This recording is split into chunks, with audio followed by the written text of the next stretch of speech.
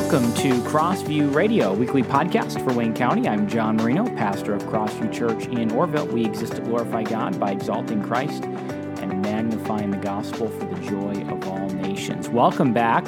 We are having a discussion on marriage, and if you haven't had a chance to listen to last week's podcast, I encourage you to go and listen to that in order to get caught up with where we're at.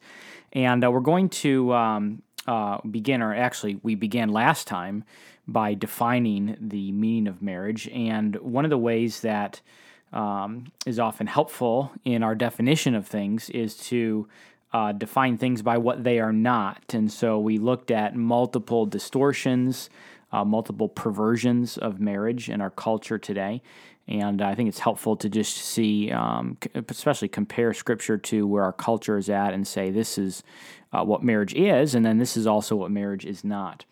But there was a question that was raised that I'd like to address today, and I'd like to kind of start off with answering that question briefly, and then hopefully spend the rest of the time, again, just continuing this idea of what biblical marriage does look like. But the question was, how do we deal with polygamy and even incestuous relationships that we see in the Bible?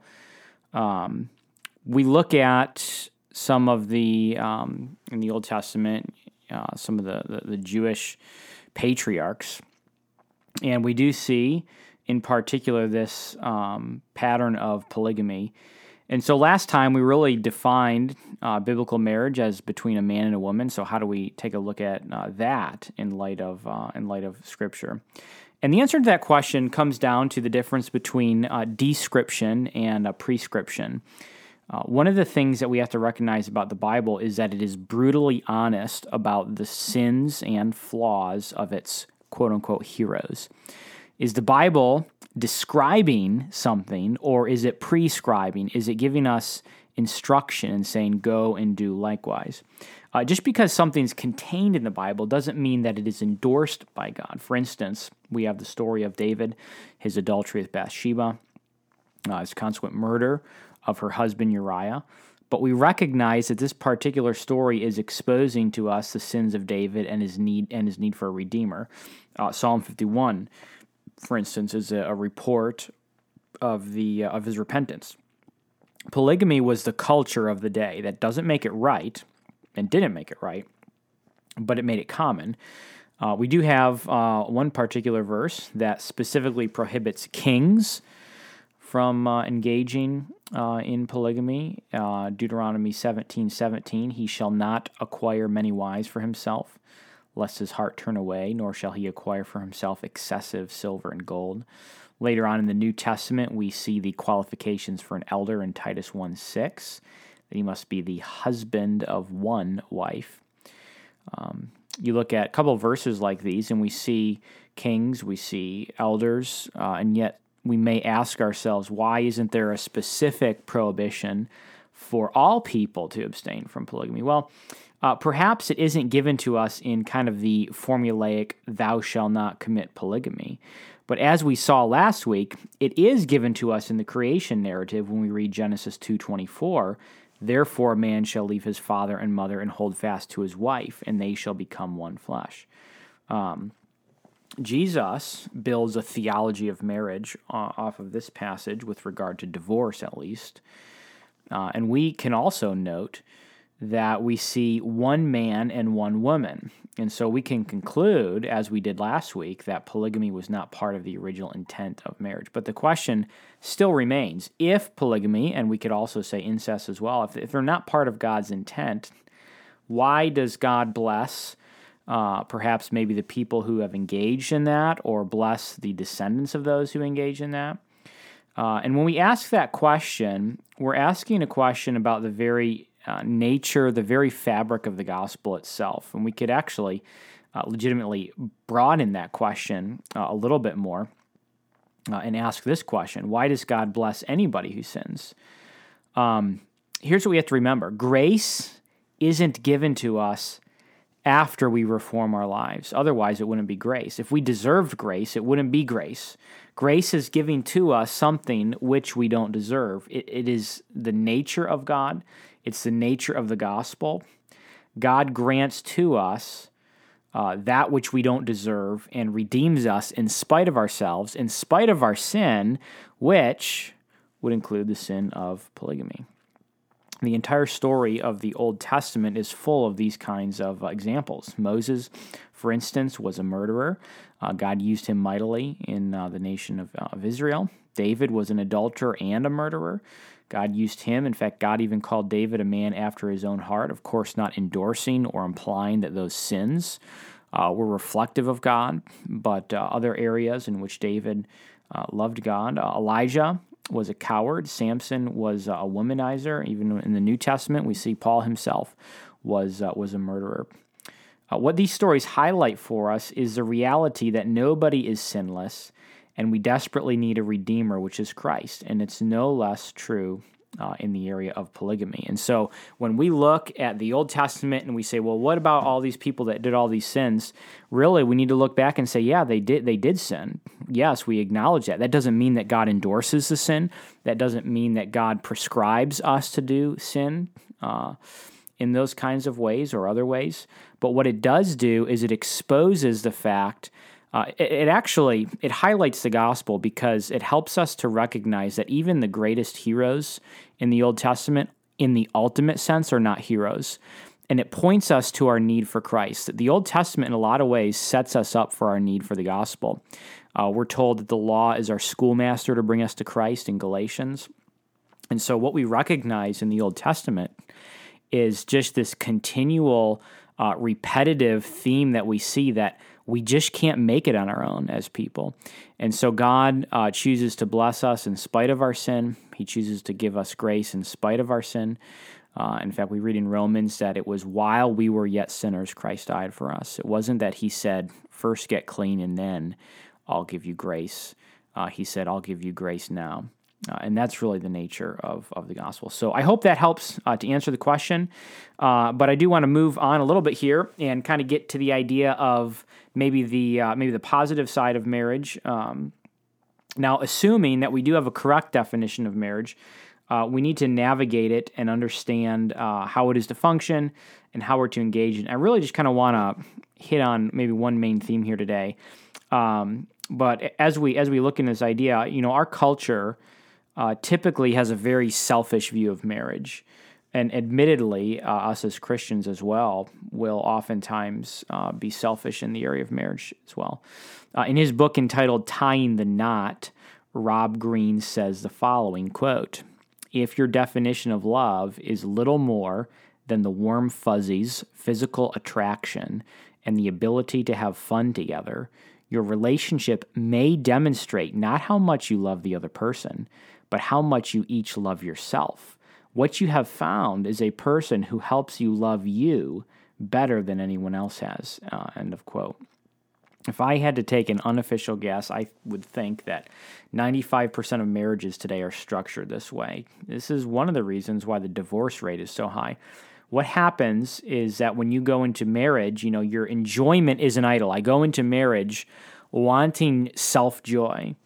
And when you're dating, it seems like your girlfriend or your boyfriend is also worshiping that idol. So you might think, wow, my girlfriend makes me happy all the time, or she does this, or she does that, or whatever. My boyfriend, he does this, he does that. And all of a sudden, it appears as if they are also worshiping the idol that you're worshiping, which is your own satisfaction, your own enjoyment. But after you get married, what you realize is that her idol all along was really not your happiness. Her idol was her happiness. And so what happens when you enter into marriage is oftentimes you realize that both of you have been worshiping different idols. And you thought she was going to worship you, and you thought vice versa. And then all of a sudden, well, no, I'm worshiping me. You're both worshiping each other. And when conflict comes, you both are looking out for your own interests, and all the warm fuzzies go away, and you realize that you both are miserable. When I do premarital counseling, I have the couple watch the YouTube video entitled "The Story of Ian and Larissa." Go ahead and look that up on YouTube, The Story of Ian and Larissa. I encourage you to grab a box of tissues and watch the video. It demonstrates what true sacrificial love looks like in a marriage. The gospel frees us from this false idol, this idolatry of self. And ironically enough, marriage is one of the places where we learn this lesson. And that's really kind of what I want to get to today. And we're going to look at Ephesians chapter 5. Paul has this long section describing human marriage. And he concludes with these words, Ephesians 5:32, this mystery, and of course referring to marriage that he's talking about above, this mystery is profound, and I am saying that it refers to Christ and the church. In other words, marriage is a visual representation of the relationship that exists between Jesus and the church. John Piper comments on it in this way. He says, the mystery is this. God did not create the union of Christ and the church after the pattern of human marriage. Just the reverse. He created human marriage on the pattern of Christ's relation to the church. In other words, first comes Christ and the church. Second comes marriage. And just like a drawing or a photograph represents something that is real, marriage represents the reality. And while we can enjoy drawings, we can enjoy photographs, we should enjoy that which they represent even more. When you scroll through, for example, your social media feed, you're not really seeing anything that's real. You're seeing representations of things that are real, things that represent something else. If you see on social media your son or your daughter's photograph, you don't ultimately enjoy the photograph. You don't ultimately enjoy the pixels on the phone that is making up that image of your son or your daughter. You ultimately enjoy them. And that is exactly what Peter Hubbard means when he says the following, quote, perhaps the greatest battle of all of us face in looking at marriage is worshiping the picture more than the reality. That's what God had to save me from. When singles worship the picture instead of Christ himself, they feel incomplete and begin to despair because the picture becomes more important than the reality it represents. When divorcees worship the picture instead of God and all his sufficiency, they become cynical, empty, and needy when they lose what was never intended to satisfy them. When married people worship the picture instead of Jesus, they either repaint it with their own ideas or are plunged into hopelessness when the picture loses its original luster. Marriage is not an end in itself.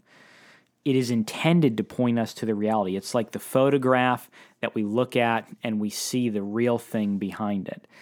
We can and should enjoy marriage, but we should not idolize it. There is a difference. We should worship the reality, not the temporary picture. And so what does this mean in practice if this is really the case? Well, it has numerous implications, both inside and outside of marriage. Inside of the marriage, it means that our treatment of one another must reflect the way that Jesus treats the church. So divorce would be wrong because Jesus never divorces the church.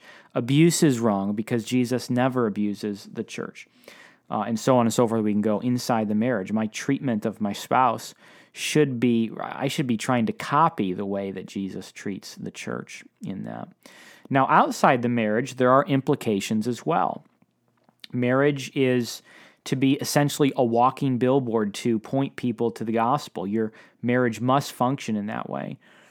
When those outside look at your marriage, they should be driven to the gospel. In an age where marriage is becoming increasingly cheap, Christian marriages ought to shine that much brighter before a lost world. When people see you, they ought to say, why don't I have a marriage like that? Why is that marriage look healthy and good?